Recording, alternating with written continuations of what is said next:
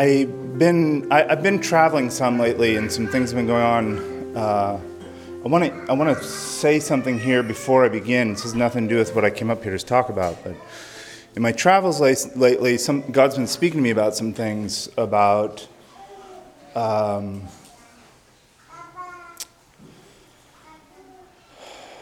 hard to sum up, about the experiential side of our faith, like what it means to connect to the power of God, to have experiences with God. You know, I was just sharing with my agape earlier today that my young Christianity was built out of a very, I had a lot of really incredible experiences with God, from where we were born again from and how God was moving our life. And I had a lot of those really profound epiphany creating, like, moving, tear-jerking experiences with God in my youth.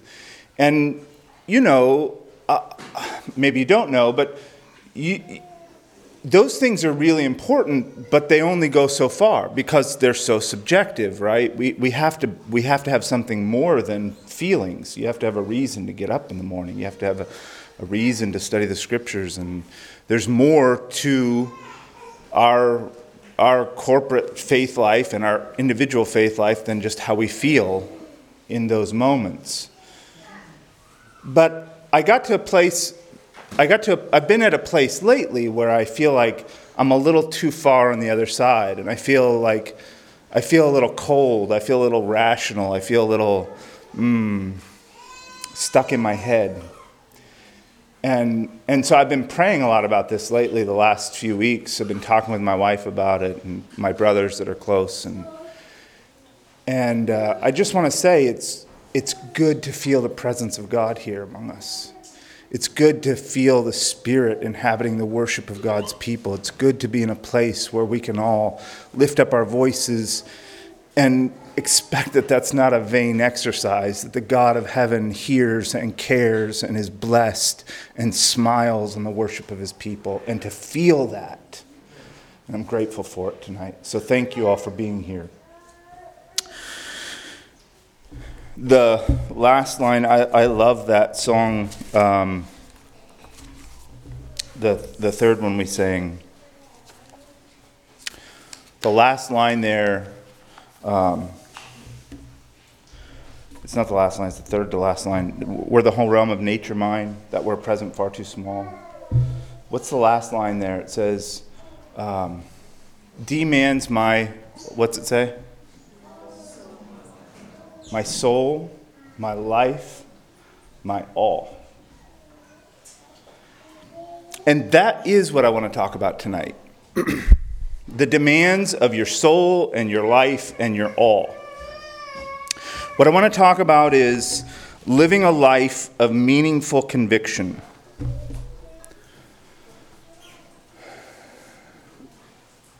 That title begs a lot of questions. First off, what is conviction? Second of all, what is meaningful conviction? People have convictions about all kinds of things. But what's a meaningful conviction to build a Christian life on? Let's start with conviction. I don't know if you ever asked yourself, what is a conviction? We use this term a lot. We talk about convictions. What does it mean to have a conviction? How do you put parameters around that, and what actually is included in that phrase and what is not? When I was a young Christian, a lot of people used to talk about the word conviction in the terms of the things. They would define it this way. They'd say the things that you're willing to die for, that's conviction, and everything else is opinion. And I don't accept that definition. I don't think it's a good definition. Because there are a lot of things that are meaningful to me and important to me that I wouldn't necessarily die for. I hope there are some things I would die for. I hope I'd die for the church. I hope I'd die for the gospel. I hope I'd die for the Eucharist. I mean, there's a lot of things that I would want to give my life for. But I personally, I think that something like a beard, like man made it, it's a conviction to me, like that's something that should happen. But if the state were to knock on my door and say, we're going to kill your child if you don't shave your beard, I'm not ready to die for that. It's not that big of a thing. But that doesn't mean it doesn't mean anything. And so this idea that a conviction is only the things that you die for, it misses too much, right? Like there's things that it doesn't allow me to prioritize. It doesn't allow me to put things in order. Another definition for conviction, this is a dictionary definition, is a firmly held belief or opinion. And at first blush, I'm a little more comfortable with that. But then it feels like it misses too much on the other side. Because some of the things that are motivating my life, some of the things that I do, some of the things that I really believe in are more than opinions. They aren't just, so I have a whole range of things. I have a whole range of things that are opinions, right?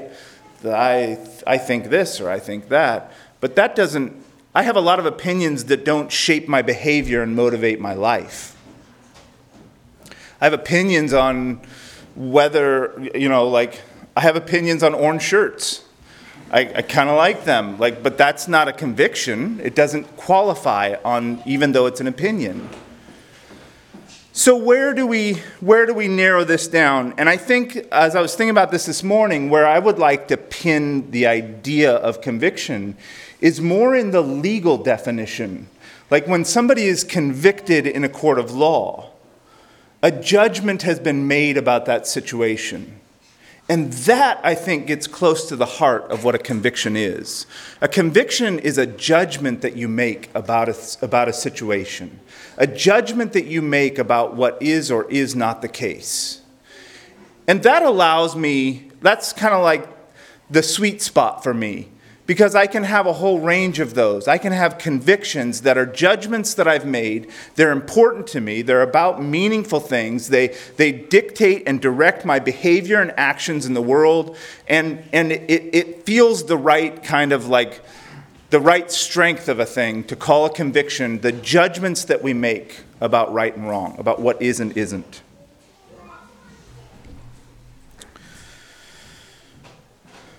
So the next, if we use that as a working definition of a conviction, what are meaningful convictions? Like how do we ground this idea and concept within the scriptures? Like where are places where the Bible is teaching and instructing and demonstrating and showing us what it means to have convictions?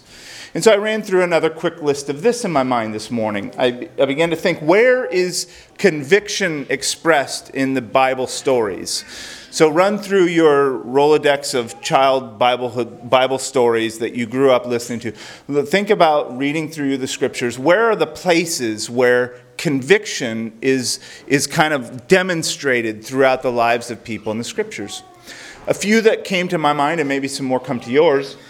Who told Daniel to pray every day in front of his window? It's a habit enough in his life, it's a conviction enough, it motivates him enough that it's a dependable thing that his enemies can say, I know how to catch him. He does this all the time. It's a conviction in his life. It's something that he always does no matter what. And even if we make a law, he'll still do what he does because it's a conviction. And that's what I'm after in these stories, these examples of conviction in the Bible, is these things that move and motivate people without having to be told, because that's really what I'm after. I don't think that, there's a different kind of thing that's just a fact of the gospel. I wouldn't call my belief in the divinity of Christ a conviction per se. I suppose that it is. I suppose that it's a motivating truth in my life, but I don't feel like it's something I've made a judgment about. I feel like it is an external fact. And that's not what I'm talking about with convictions. With convictions, I'm talking about the things that you assess a situation and you make a judgment based on however you do that, and it motivates and dictates your behavior and actions and beliefs. That's a conviction.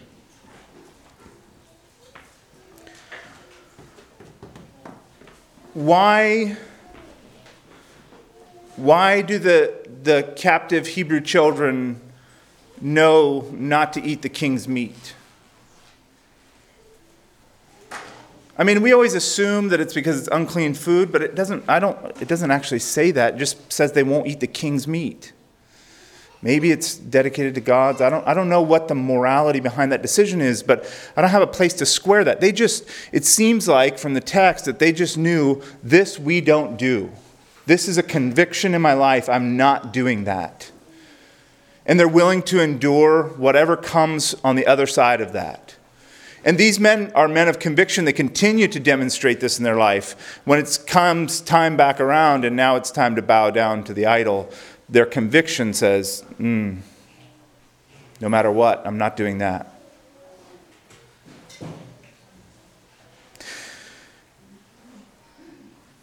One of the men who displays a lot of conviction in spite of his failures is David. Think of all the places where he's demonstrating conviction in his life. Why does he know? Like, it's so easy to rewrite the story where there's a competition between Saul being God's anointed and I'm God's anointed, so I have the rightful place, so why shouldn't he lift up his hand against the Lord's anointed? He has a conviction that moves and motivates his life that that's not the right way to address this situation. You could justify it. I mean, the prophet was there. The oil was on his head. He could have justified those actions if he wanted to. But a conviction guided his steps and directed his path to be obedient and faithful to his calling. Why, when he comes to the threshing floor, who told David when he comes to the threshing floor and the plague is stayed and the man offers, here is oxen and here is wood, you're the king, take this stuff, make your sacrifice. But he has a conviction that says, I will not sacrifice that which does not cost me. His conviction that a price is entailed in sacrifice, that something has to come from him to God in that situation. And he's faithful to it. And we start to see how, when we start to examine these characters and these figures in the Bible, how conviction sets a course for a life. How it interprets a situation to allow you to keep moving forward in faithfulness. That's what conviction does in these cases. Paul says at one point in Acts 24, he says, and herein do I exercise myself to have always a conscience void of offense toward God and toward man. He's operating in a way of life that he's using his conscience as a guide for his convictions. His actions are dictated by his conscience that says, at the end of the day, when I go to bed, I want to be sure that I'm void of offense to God and toward man. That requires some convictions. What you will do and what you won't do, how you operate, what you will say, what you won't say, where you will go and where you won't go.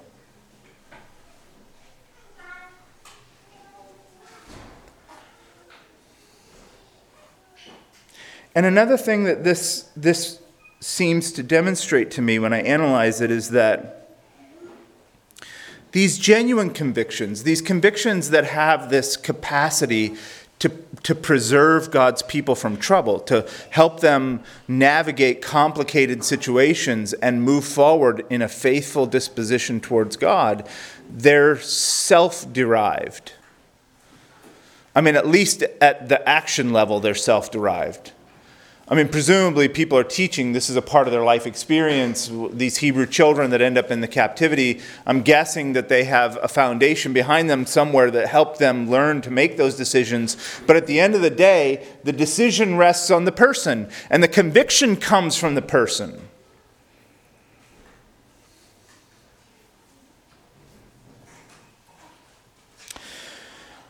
Turn with me, if you will, in your Bibles to Jeremiah chapter 35.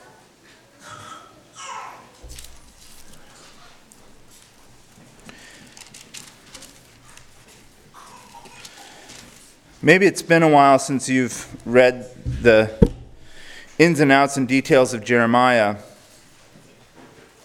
But this is one of my favorite stories in the book. And I think we'll just read through, follow with me in Jeremiah chapter 35 and verse 1. The word which came unto Jeremiah from the Lord in the days of Jehoiakim, the son of Josiah, king of Judah, saying, Go unto the house of the Rechabites, and speak unto them, and bring them into the house of the Lord, into one of the chambers, and give them wine to drink. Then I took Jaazaniah, the son of Jeremiah, the son of Habazziniah, and his brethren, and all his sons, and the whole house of the Rechabites.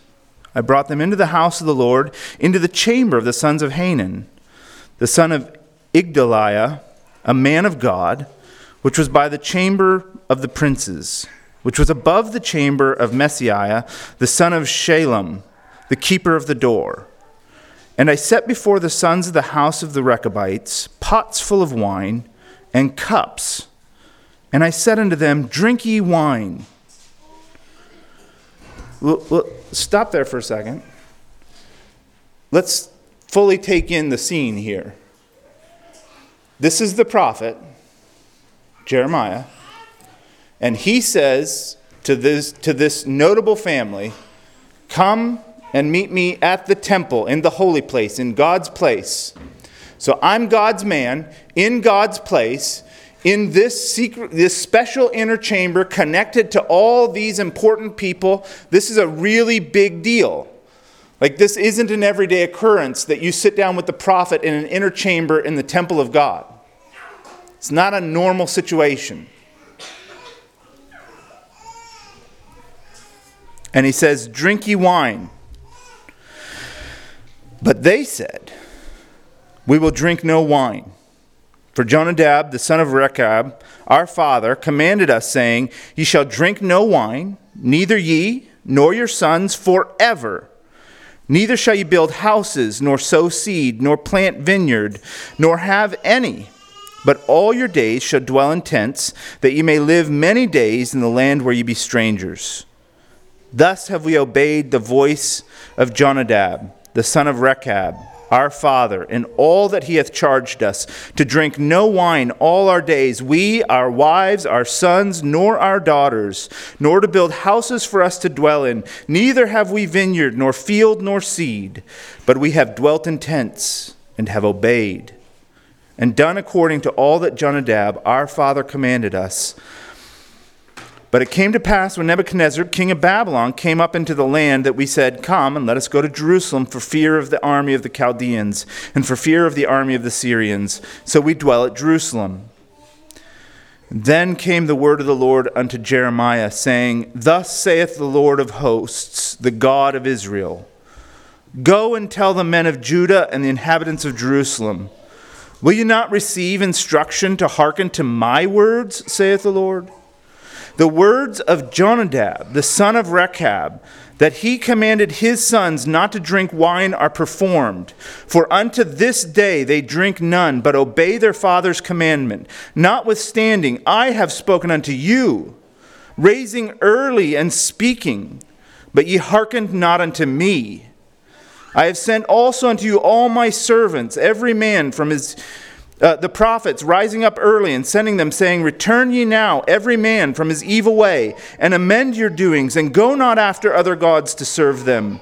And ye shall dwell in the land which I have given to you and your fathers. But ye have not inclined your ear, nor hearkened unto me. Because the sons of Jonadab, the son of Rechab, have performed the commandment of their father, which he commanded them, but this people hath not hearkened unto me.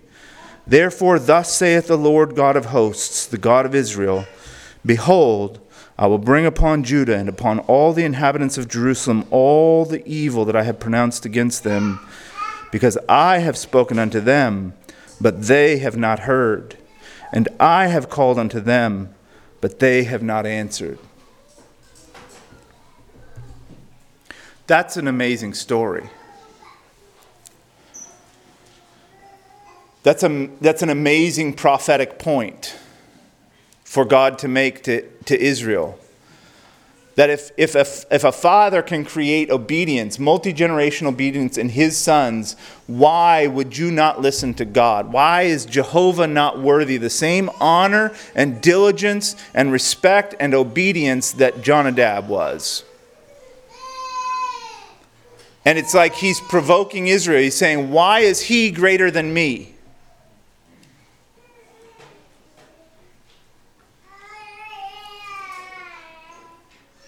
I've watched a lot of people over the years, friends, people I've loved, people I've walked with. I've watched men of conviction lose conviction. I've watched men and women without conviction develop conviction. This is something that we have to produce in ourselves. And what's meaningful conviction to produce are these things that God is telling us. I want my life to be built out of what God wants out of us. I don't want to create artificial things. I don't want to be Jonadab. I don't want to just make something up. I want God to be our Father. Us as a people and me individually. I want God to be our Father, and I want Him to give us instructions. And those instructions that He gives to us, we take as seriously and as earnestly and as devoutly as the Rechabites did to their forefather. At least.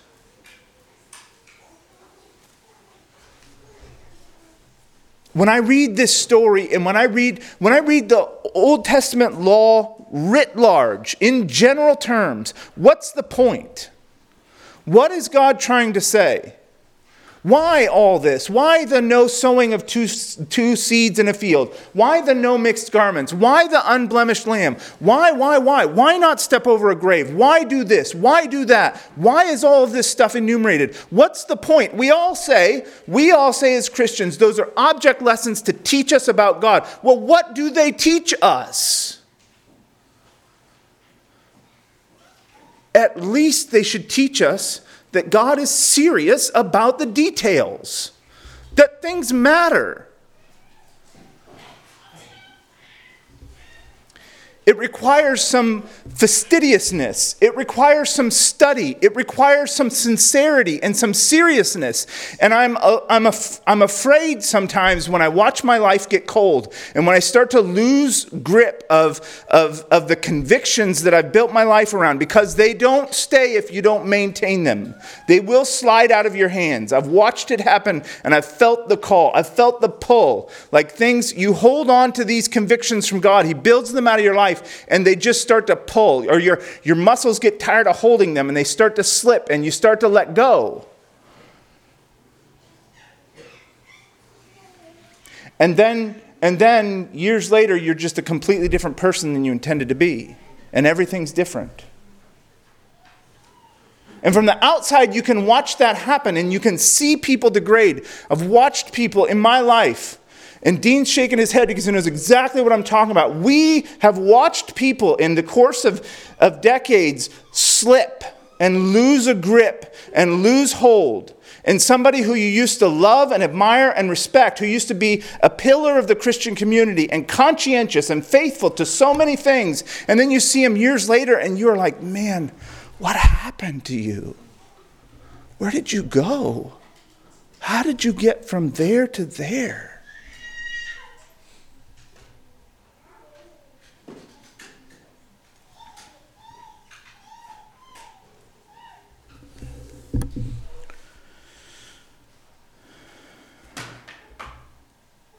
And I want to remind myself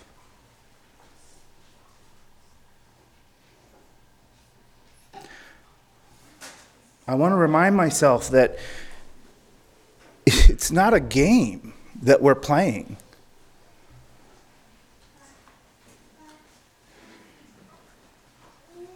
You read that last portion of Hebrews in particular, these warnings of Hebrews, and it makes my bones cold. He talks about the people that have nothing but a certain fearful looking for of judgment. He says it's a fearful thing to fall into the hands of the living God. And hey, here's one of the things, bonus points, this isn't even on my notes. One of the things that things that helps maintain your convictions, one of the things that helps drive seriousness in your Christian life and seriousness about your convictions is to get some time where you really worship God. Because really worshiping God is a real evaluation of who and what He is. And when you get alone in your closet and you get down on your knees and you start to think about who you are in relation to who God is, and He starts to grow bigger and bigger and loom larger and larger in your conscience, in your mind, in your awareness, and you start to realize how very small of a thing I am and how very big of a thing God is, and it creates the right kind of humility and awe and fear that this is really important stuff.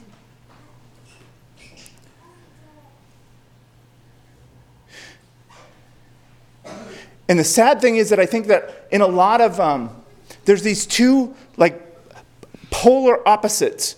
There's places that we all know and we've seen where there's no capacity to really like connect the love and mercy and joy of the Christian life, and that makes people callous and hard and cold and indifferent, and it does all kinds of bad things. And then on the other side, there's this sugar daddy evangelical, Jesus loves you, He's here for you, nothing matters, just Jesus. And somewhere in between there is a real place where the real church is supposed to walk in holy fear and concern about what really matters to God. And in a capacity, because I'm serious about God, because I worship Him as He is, because I'm not trying to create Him in my own image, but I'm dealing with Him on the terms that He presents Himself to me, now I can experience His love and His grace and His mercy and His power. That's the right place. That's the place of conviction.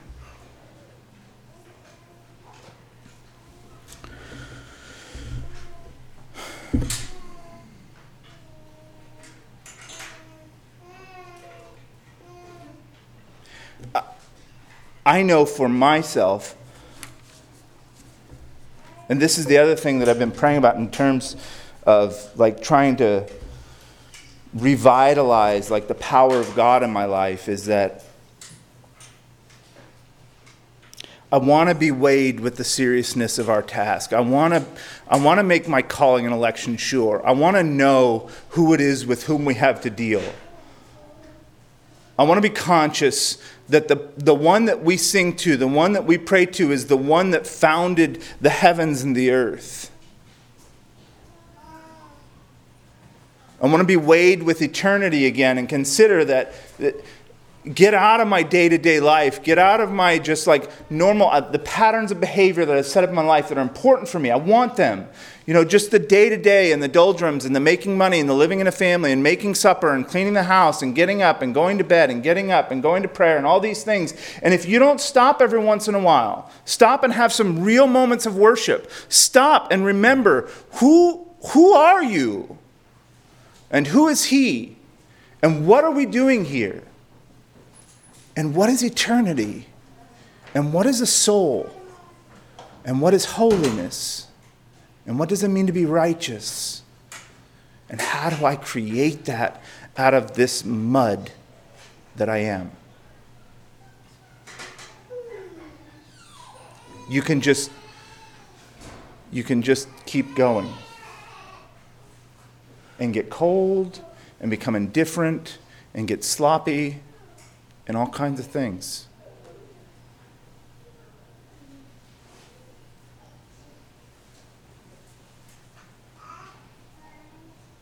It's eternity that we're a part of. It's the God.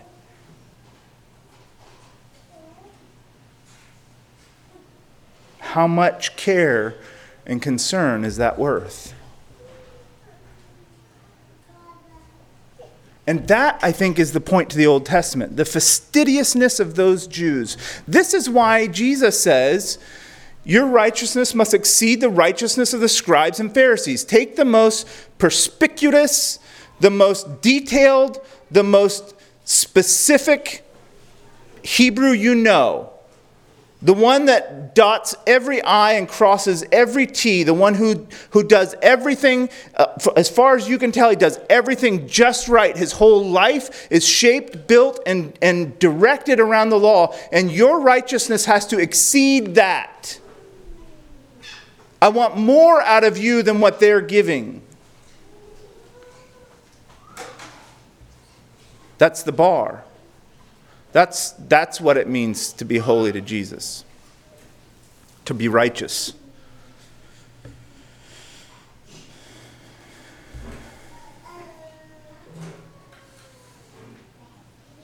So how are we doing this? How are we making convictions? You all are people, you have convictions. I can tell by looking at you. You people have convictions. How are you doing that? What are your convictions made out of? What are they derived from? Are you just making it up as you go along? Are you just doing what people around you are doing? We just raised this way?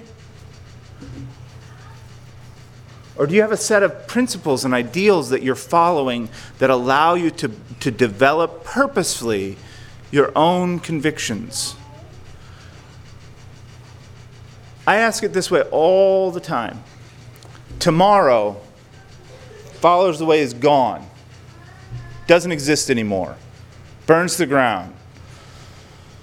Who are you tomorrow when this is all gone? That's the real question, brothers and sisters. That's the real question tonight. If tomorrow you find yourself all alone and none of this is here, who are you? Because convictions are the only things that really are convictions in your life are those things like Daniel. They're the things that you do in your bedroom. They're the things that you do when nobody else knows and nobody else cares. That's conviction.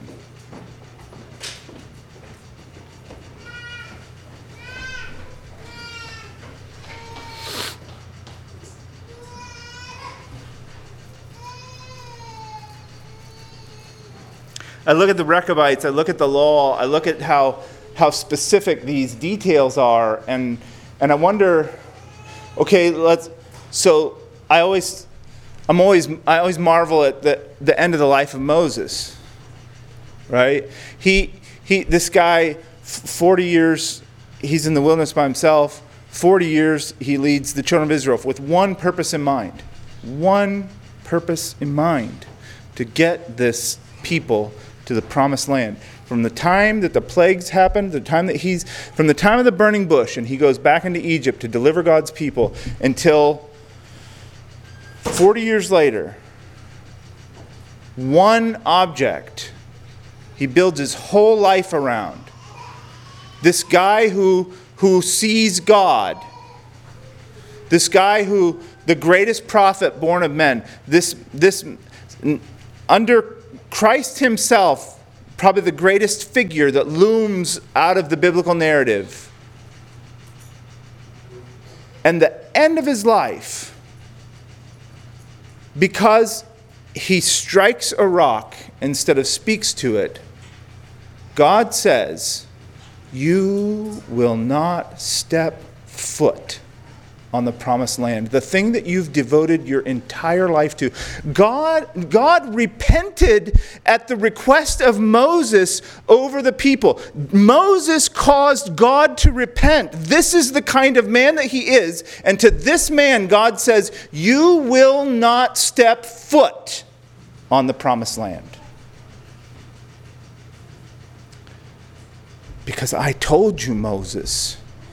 I told you." And we know from Hebrews that this rock was Christ. And what Moses was doing, and brothers and sisters, what we're doing, the way that we are living our lives is not about you, and it's not about me, and it's not just about my connection to God and whether or not I'm going to heaven or hell when I die. My life and your life and our life and the lifeblood of the church is to be a witness and a testimony of Christ on earth. That is why we're here.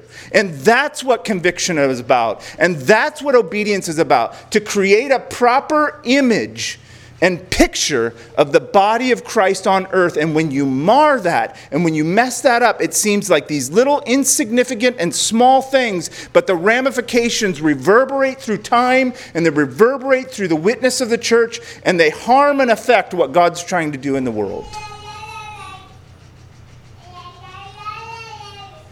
And this is why convictions matter.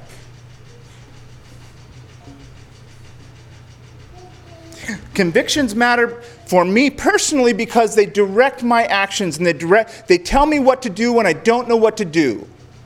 That's a vitally important thing, that you have things in your life that tell you what to do when you don't know what to do.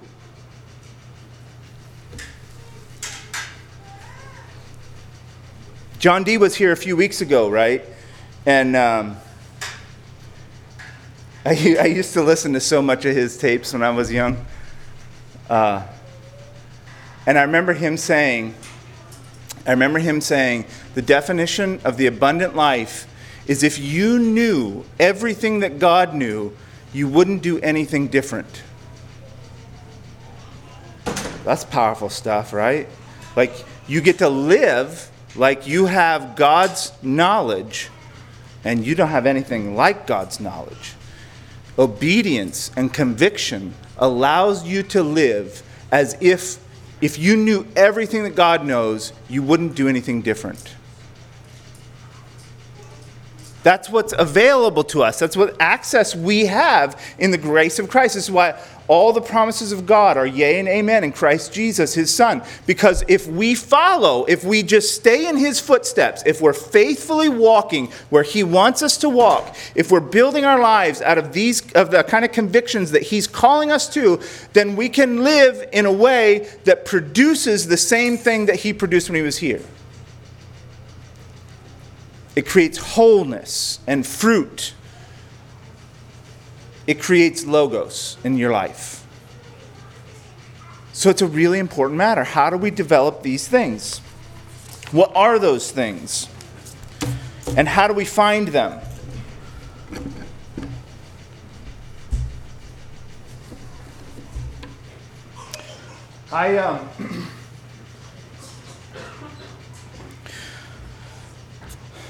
I've observed, this is just Matthew's observation, so take it for what it's worth. I've observed that there are two categories of really conscientious, faithful people in the kingdom that I've encountered.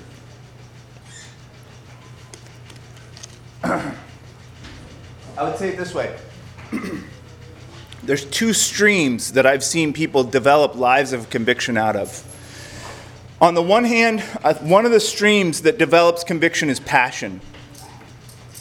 Some people, especially when they first meet Christ, they just fall so head over heels in love with him. They just have this impulse, this inner urge that says, I want to do what makes him happy. I'm so free, I'm so alive, and I owe him so much, and I've got to figure out how to please him and make him happy. This is a beautiful stream to draw convictions from. There's another stream that I think is also important. And I've seen some people build a life out of, I couldn't find the right word for this. It sounded too snobby, all the words that I came up with to try to describe this. Scrupulous.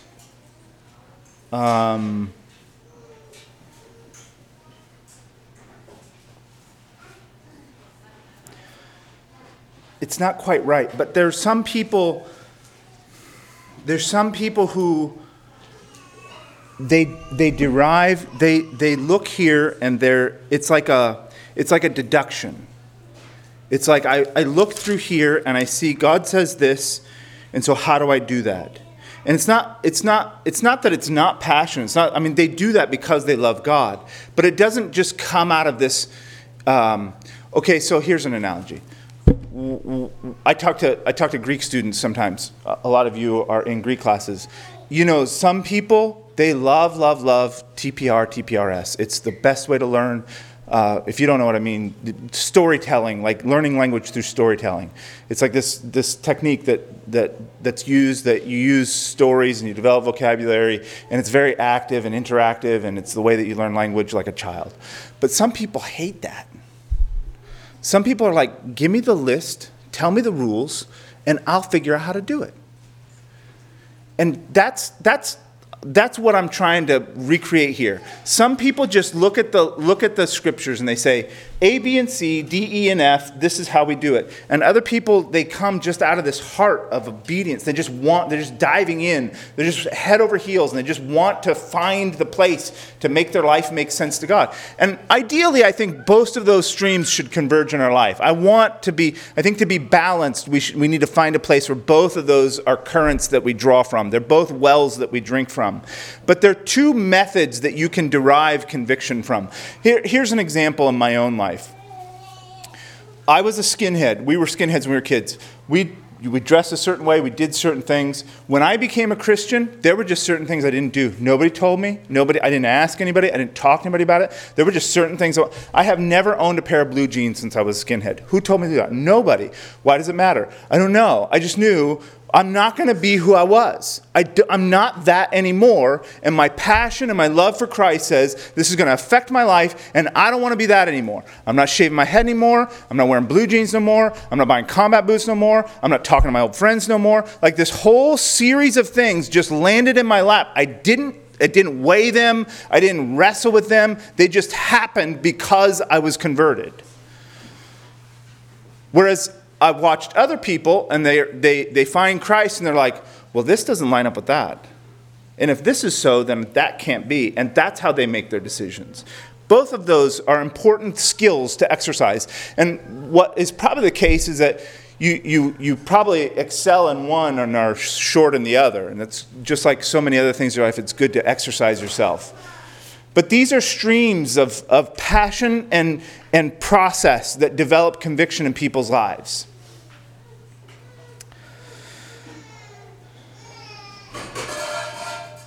I want to talk specifically about the process of developing convictions. What should we use? Like, if it's not just supposed to be arbitrary, if you're not just supposed to figure it out as you go, what are the principles involved with developing convictions? Convictions that you can maintain, convictions that you can have confidence in, convictions that you can build your life around. How do we do that? I have a list of a few things that I think we should consider. One is we should start with the attitude.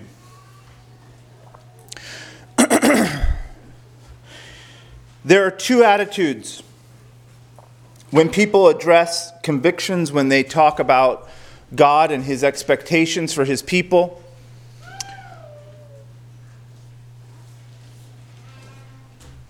I don't necessarily want to throw these people under the bus, but I'm going to say this. A lot of the young Mennonites that I've worked with in my life have an attitude of this first one.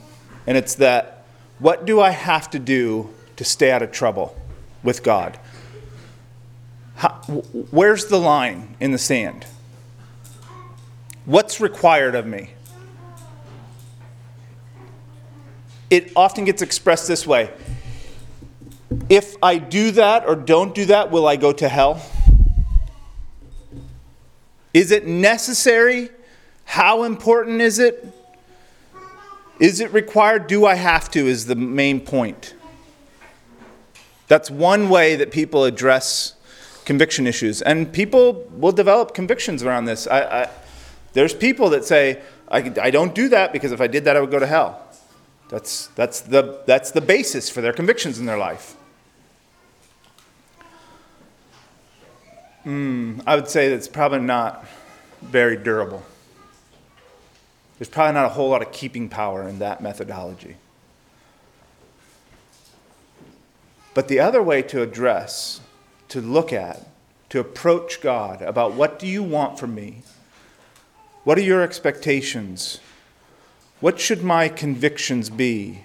Where should they lie? Is to start with a frame of mind and a frame of reference that says, how can I please you? What would make you happy about my life?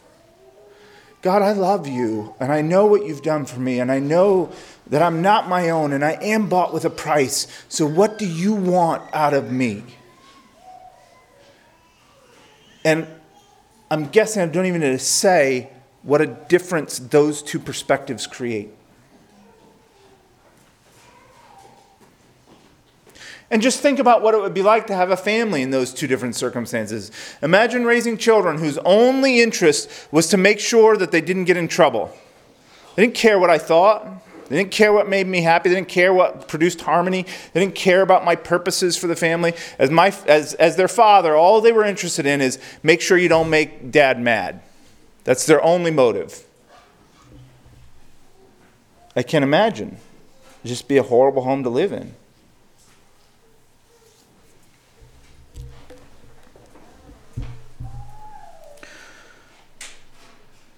Scriptures say in a certain place, "Come out from among them and be ye separate, saith the Lord, and touch not the unclean thing, and I'll be your God, and you should be my people."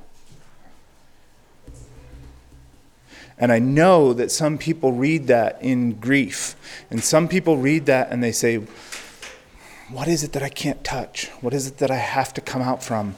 Where's the line? How far away from, how far out is out? And what is the delineation between out and in? And where is the line in the sand? And where do I have to stand? Where do I have to go? God, what? Just tell me, where am I supposed to be so that I'm not on the wrong side of the line? And there are other of us who read this passage and we are eager and happy to throw away the trash and the filth that we've accumulated in your life, because God says if you'll just let go of that, if you'll just follow me, if you just would step away from all of that brokenness and death and sin, then I can be your God. And you can be my people. And some people read it as a warning, and some people read it as a blessing. And I suppose the rhetorical question is in the air, which are you? How do you read it?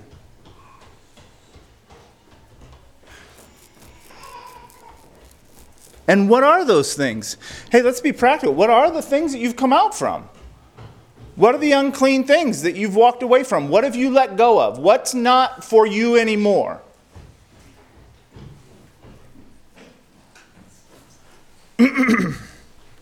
So our first question is attitude.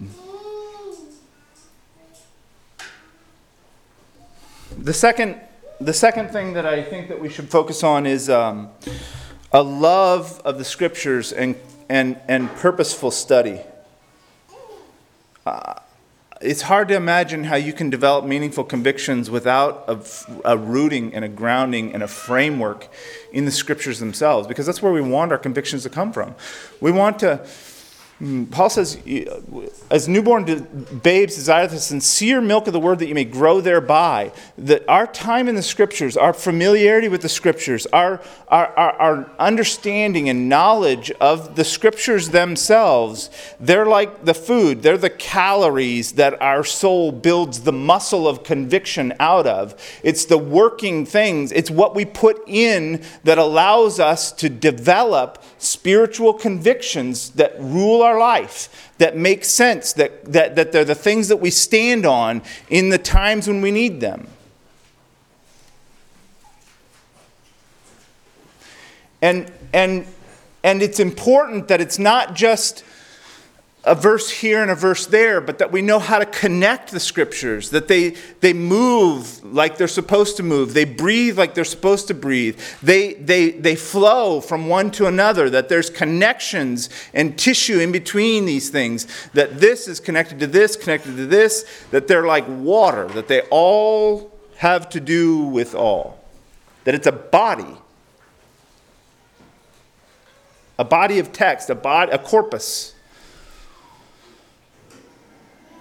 And so that when you When you think about convictions, when you think about why do I do what I do? Why do I not do why do I not do the things that I don't do? Why do I do the things that I do? There's a frame of reference built out of the scriptures. Well, this builds on this, builds on this, builds on this, builds on this, and therefore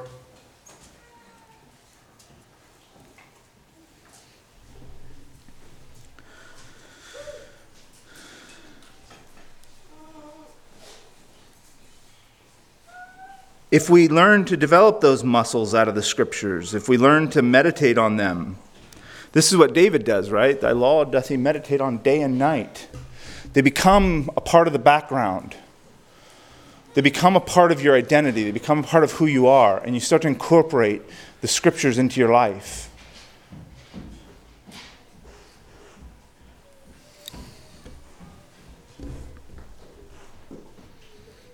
And when we do that, it gives the disciple the capacity to stretch past his environment, past his upbringing, past his teachers, past the things around him, past his culture, past himself, and develop something reaching, something stretching.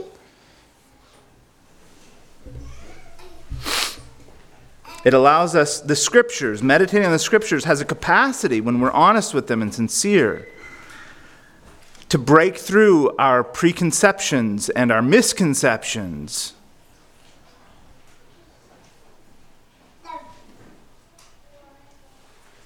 Do you have a list of questions in your mind from the Bible? I write them in some of my Bibles. I used to always use a wide margin Bible because I like to write notes in the side of my Bible. This one doesn't, but in my last Bible, last few, and if you look in my old Bibles, there's question marks with a box around them. And I come to something, and I'm like, what is that? What am I supposed to do with that? And it's intriguing, and I want to know the answers, and I want to dig in, and I want to find. And there's something like, when you answer, when one of those question marks you can cross out, when you say, I understand now, that'll build conviction in your life. I understand. I know what he's getting at. I get the purpose. That comes from understanding and loving the scriptures. I'll tell you a story about convictions. I had a friend, a good friend. He was being faithful to me. I was having trouble with my church, and my life looked kind of uncertain. And an older man who cared for me, we were out walking, and he said, Matthew, I was a young man, a young family. He said, Matthew, things look kind of unstable for you right now. I said, yeah, they are. He said, well, I'm kind of worried about you. I said, yeah, I'm kind of worried about me too. And he said, I've watched a lot of people, and, they go through a difficult situation, and I see them 10 years later, and their wife don't wear a head covering no more. They don't believe in anything. They're not non-resistant. All these changes happen in their life, and I just want to give you a warning. Like, don't go down that road. If you mean these things now, then mean them for good. And I was a little. I wasn't offended. I had to try not to laugh. Not because that's not a possible outcome for me. I could backslide. I'm not so proud to think that I could never fall away. But what was humorous, almost humorous about that to me is that I told him, I was like, I don't do any of these things because of you people. I don't do any of these things because I'm in this place. I don't do any of these things because of the church that I go to. I was doing these things before I met any of you people, and I'll be doing them long after I know you people. Because I found these things from God. These are my treasures. These are the things that in my own time, in the Word, the Spirit of God revealed to me and put in my lap like crowns on my head, like jewels on my fingers. These are the beautiful things that I've mined out of the Scriptures with God Himself.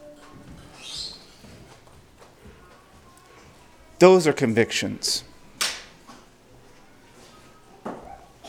Those things are durable, and they don't go away because of your environment or the people that you're with or the situation in your life. But I'll tell you what, the situations in your life and the people that you're around and the things that happen to you, they will prove what your jewels are. They will prove what your treasures are. They will prove what matters to you. They will prove your convictions. Another principle I want to talk about is, so we talked about attitude, we talked about love for the Scriptures. I want to talk about where is your benefit of the doubt. This is kind of a funny way to approach conviction. But it's important to me because of how I learned to have convictions in my life. Let me tell you another story. When I came home from work one night, Erica used to read the Bible all day. I'd come home from work, we'd eat supper, this is before we had children, and we'd talk about the Scriptures. This is our normal course of action. One night I came home from work, and a couple stories. One night I came home from work, and Erica said, she said, when I was praying today, I felt like raising my hands. I said, don't you do that. That's what the charismatics do. We're Baptist people. But these are the kind of interactions we'd have. We'd always talk about the Scriptures when I came home from work. So another night I came home, and she said, hey, look at this. I was like, what? And so we read 1 Corinthians together. And I said, okay. And she said, it looks like I should wear something? A head covering? What? I don't know what that means, but it looks like I should be doing something when I pray or prophesy. What is this? I don't know. I'm sure I've read that before. I've read the whole Bible, but I've never seen anybody do that. I don't know. Like, it can't be. Like, I've known a lot of Christian women, and nobody's ever done that before, so it must mean something else, but I don't know what else it could mean. It does look like it says that. And so we began to dig in, and she's like, well, we better figure this out. And I was like, yeah, okay, we'll figure it out. So I start pouring through. My grandfather's a preacher, so I'm calling every preacher I got in my phone book. I talked to Grandpa. I was like, who do you know that I can talk to about this? I'm just a kid. Like, I don't know nothing about nothing. I'm trying to figure out. I'm looking at Strong's. What is this? I don't know, but let's see if we can start figuring out what this stuff means. And I'm just digging and what can this mean? Because I've never seen anything like this before. I don't know what it's supposed to mean. And so I just dig and I dig and I dig. And I come down where it all ends for me at that point is that the 15th verse of that chapter says, her hair is given her for a covering. And I'm like, well, why is it got to be worded that way?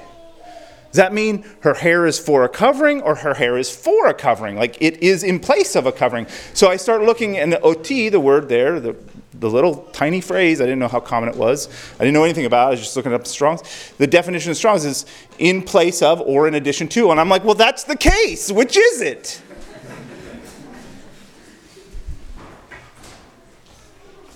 And so after a few weeks, Eric and I kept talking about it, and we came to the place where we said, I am sure that it's not wrong for you to cover your head, but I'm afraid that it might be wrong for you not to. And until I'm sure, why don't you cover your head? And we committed that to the Lord, and we said, here's where we're at. We don't know how to sort this out, but we're going to err on the side. We're going to give the benefit of the doubt to being obedient. And when we did that, then things started to open up. Then things started to happen in our life. Now, you would have to see a picture, but, Erica went from this very short-haired girl in a pantsuit to a woman with a head covering on and in a dress. And all of a sudden, people start saying yes, ma'am, to her. 19-year-old Erica start saying yes ma'am to her. They start opening doors for her. They start treating her like a woman that she's never been treated before. Something starts happening in our marriage. There's something changing in the way that we're interacting with each other. There's something changing in how we honor and respect one another. There's something happening when we're in spiritual environments. Like we just start seeing fruit after fruit after fruit after fruit from just this one step. And so we say, okay, I get it. That was the right choice. Thank you, Lord. And over the years, then, all these things begin to unfold. All this understanding begins to unfold after the obedience. Why is it that so many times in the Old Testament, like when they cross, the waters will part when? When the sole of the feet of the Levites touch the water. You step, then he works. You step, and then he works. And this was developing a series for dealing with convictions in my life. And what I began to develop at this time in my life that served me all these years since then is that all I want to know, this became my prayer, all I want to know is what you want. I don't have to understand it. I don't have to be able to, I don't have to know it. I don't have to know anything else except for that you want me to do this and I'll do it. That's what I want my life to be about. That's all I want. I just want to know what you want me to do and I'll do it. And that became the prayer of my heart. And that led all kinds of events that transpired in the next years all the way up till today. And I developed a series of convictions out of those things that God showed me.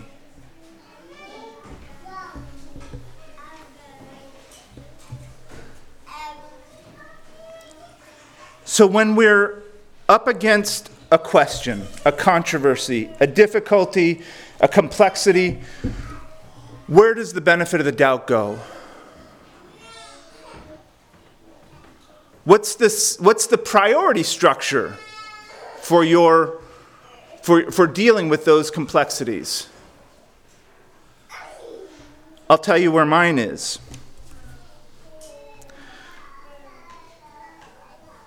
Between scriptures and experience, the benefit of the doubt goes to scriptures.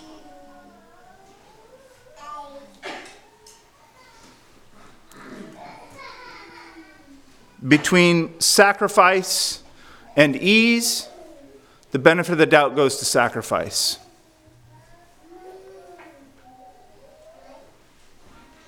Between obedience and autonomy, the benefit of the doubt goes to obedience. Between community and individual, the benefit of the doubt goes to community. The benefit of the doubt. Now, it's benefit of the doubt. It's like until I work it out, I'm going to err on this side. I'm going to lean this way.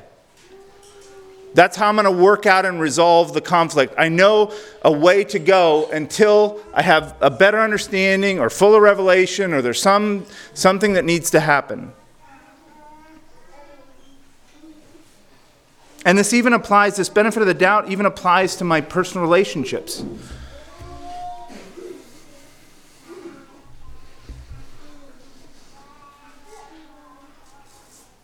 The benefit of the doubt applies to the cross over comfort. So when you consider an issue, when you're wrestling and weighing, it seems like this, it seems like that, where does the benefit of the doubt go? Because sometimes that's what makes the decision.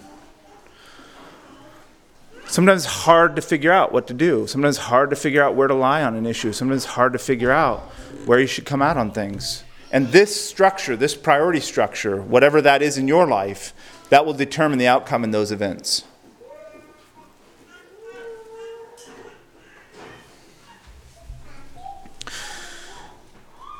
Okay, so we have attitude, we have love for the scriptures, we have benefit of doubt towards obedience, and we have internal and external confirmations.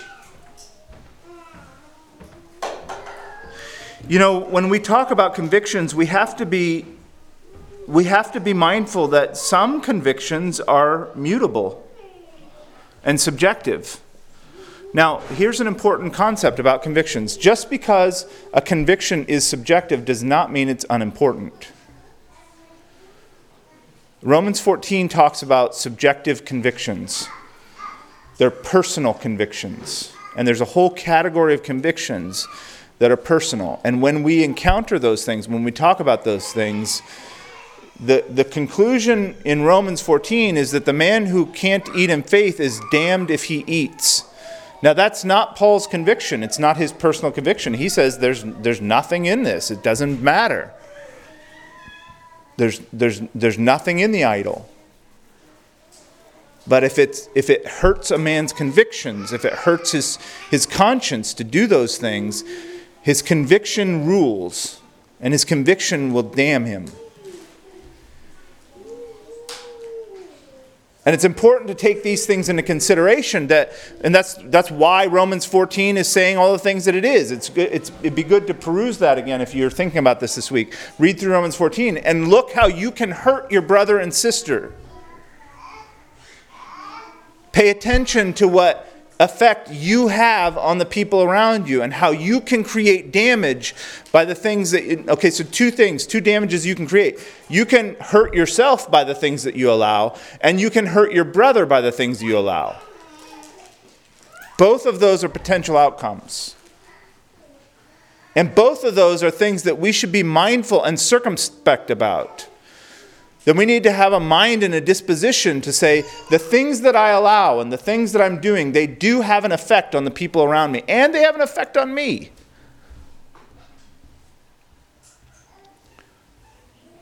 Hebrews says, lay aside every weight and the sin which doth so easily beset you, and run with patience the race that is set before you. Looking unto Jesus. Because my eyes are fixed here, because I'm running the race, I don't have time and space for these things. I don't have time and space for sin, and I don't have time and space for weights. And that's the conviction of my life. The conviction of my life is to run. The conviction of my life is to focus. The conviction of my life is to be trained on this prize, like Jesus was, who for the joy that was set before him endured the cross, despising the shame.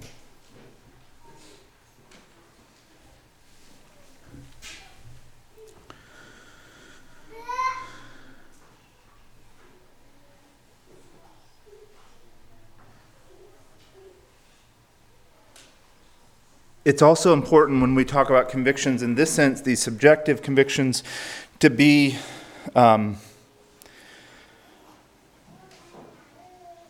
mindful of how this terminology is being used, like deference.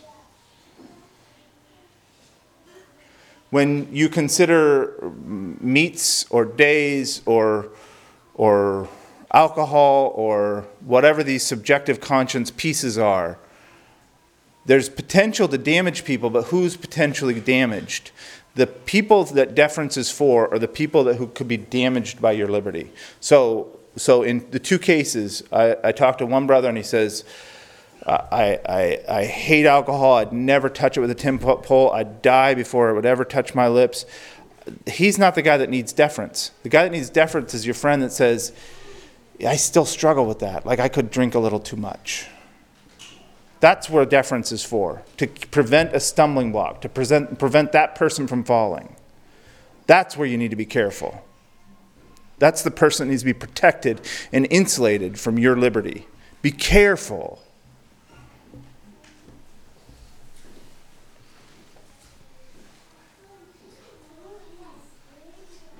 There's one other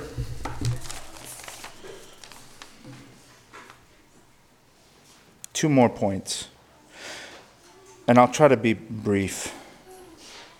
Another issue that we consider with convictions is origins, precedents, and witness. Origins, precedents, and witnesses.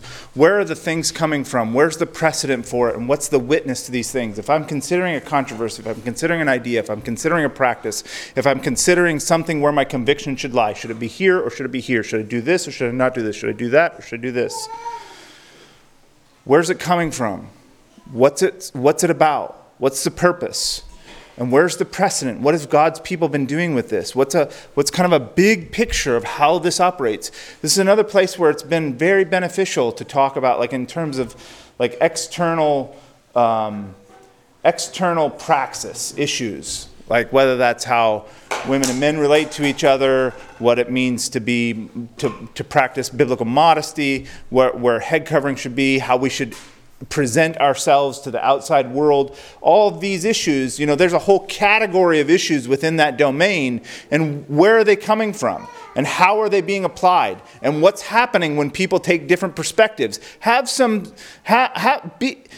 Be thoughtful about these things.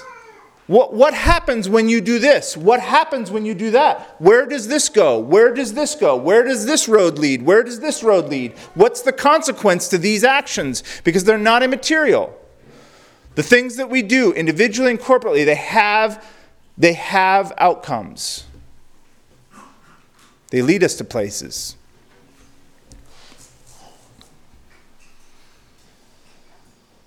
What's the witness of the church? Where have faithful people been in this trajectory? And what's the punchline? Where does it go to? Where does it follow up? What does it produce?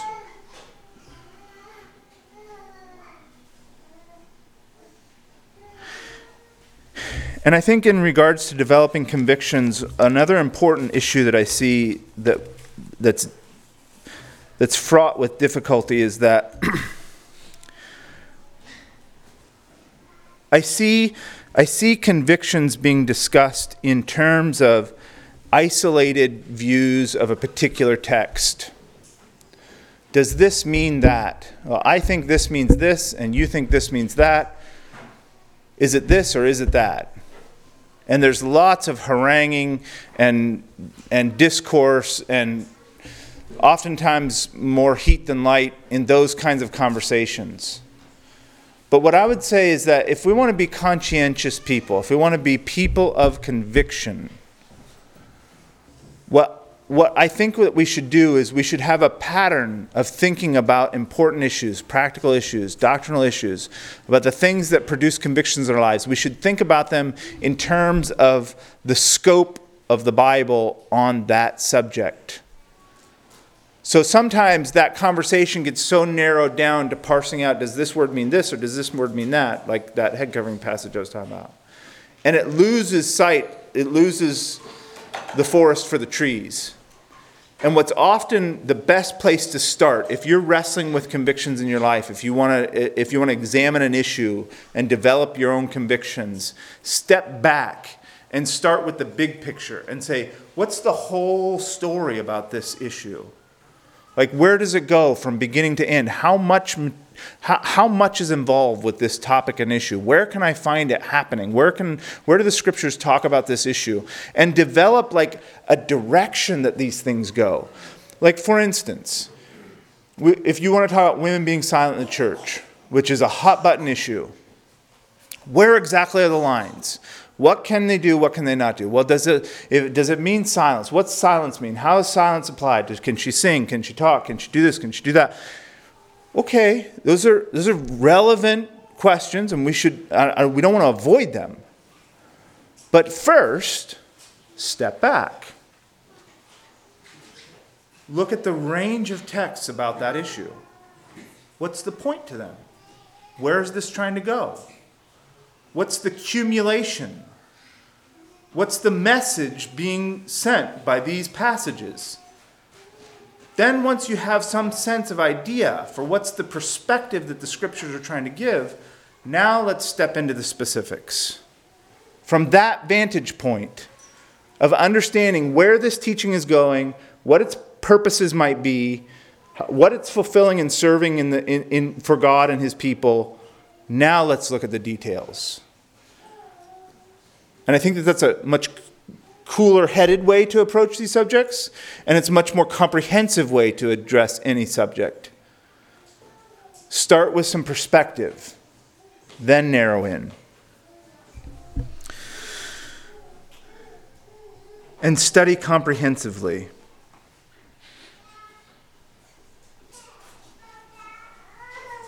that allows you to have that conversation in light of what the terms of the discussion are and what the stakes of the discussion are.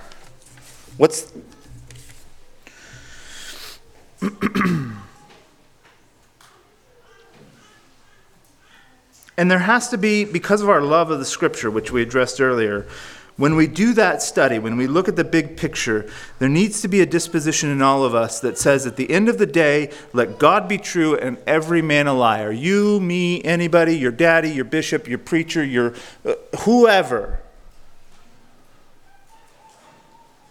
Let God be true and every man a liar. He gets the final say.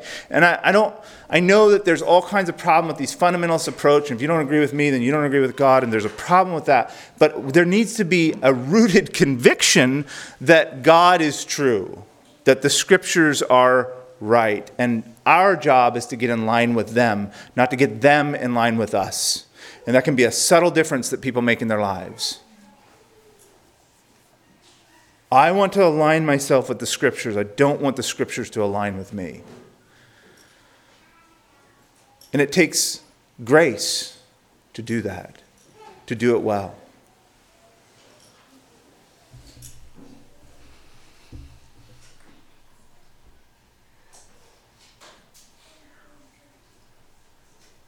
That kind of study with that kind of premise, we don't have to start with apologetics. When you're talking about developing convictions in your life, just take for granted the things that you can, like God is good. He knows His creation. He knows more than me. It's His world. Like those are a priorities you can begin the discussion on your own convictions with.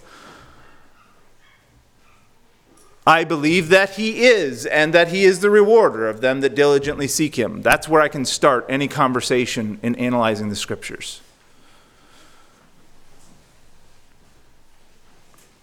And then I can approach and just say, I just want to figure out what you're trying to show me. And I want to obey.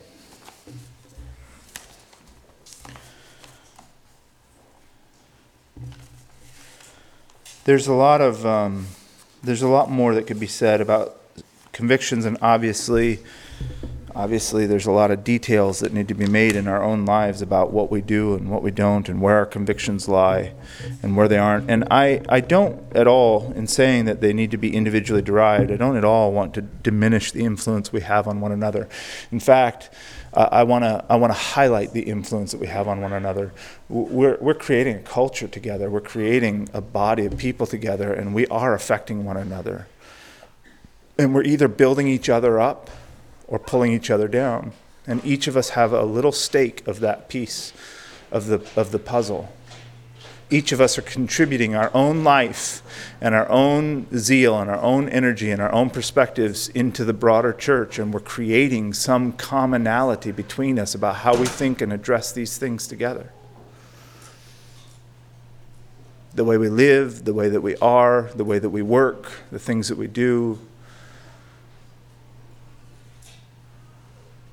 And I just want a sober call this evening to remind us how very, very important these issues are. It matters a lot. It matters a lot that we understand God's interests and purpose for us, how He wants us to be,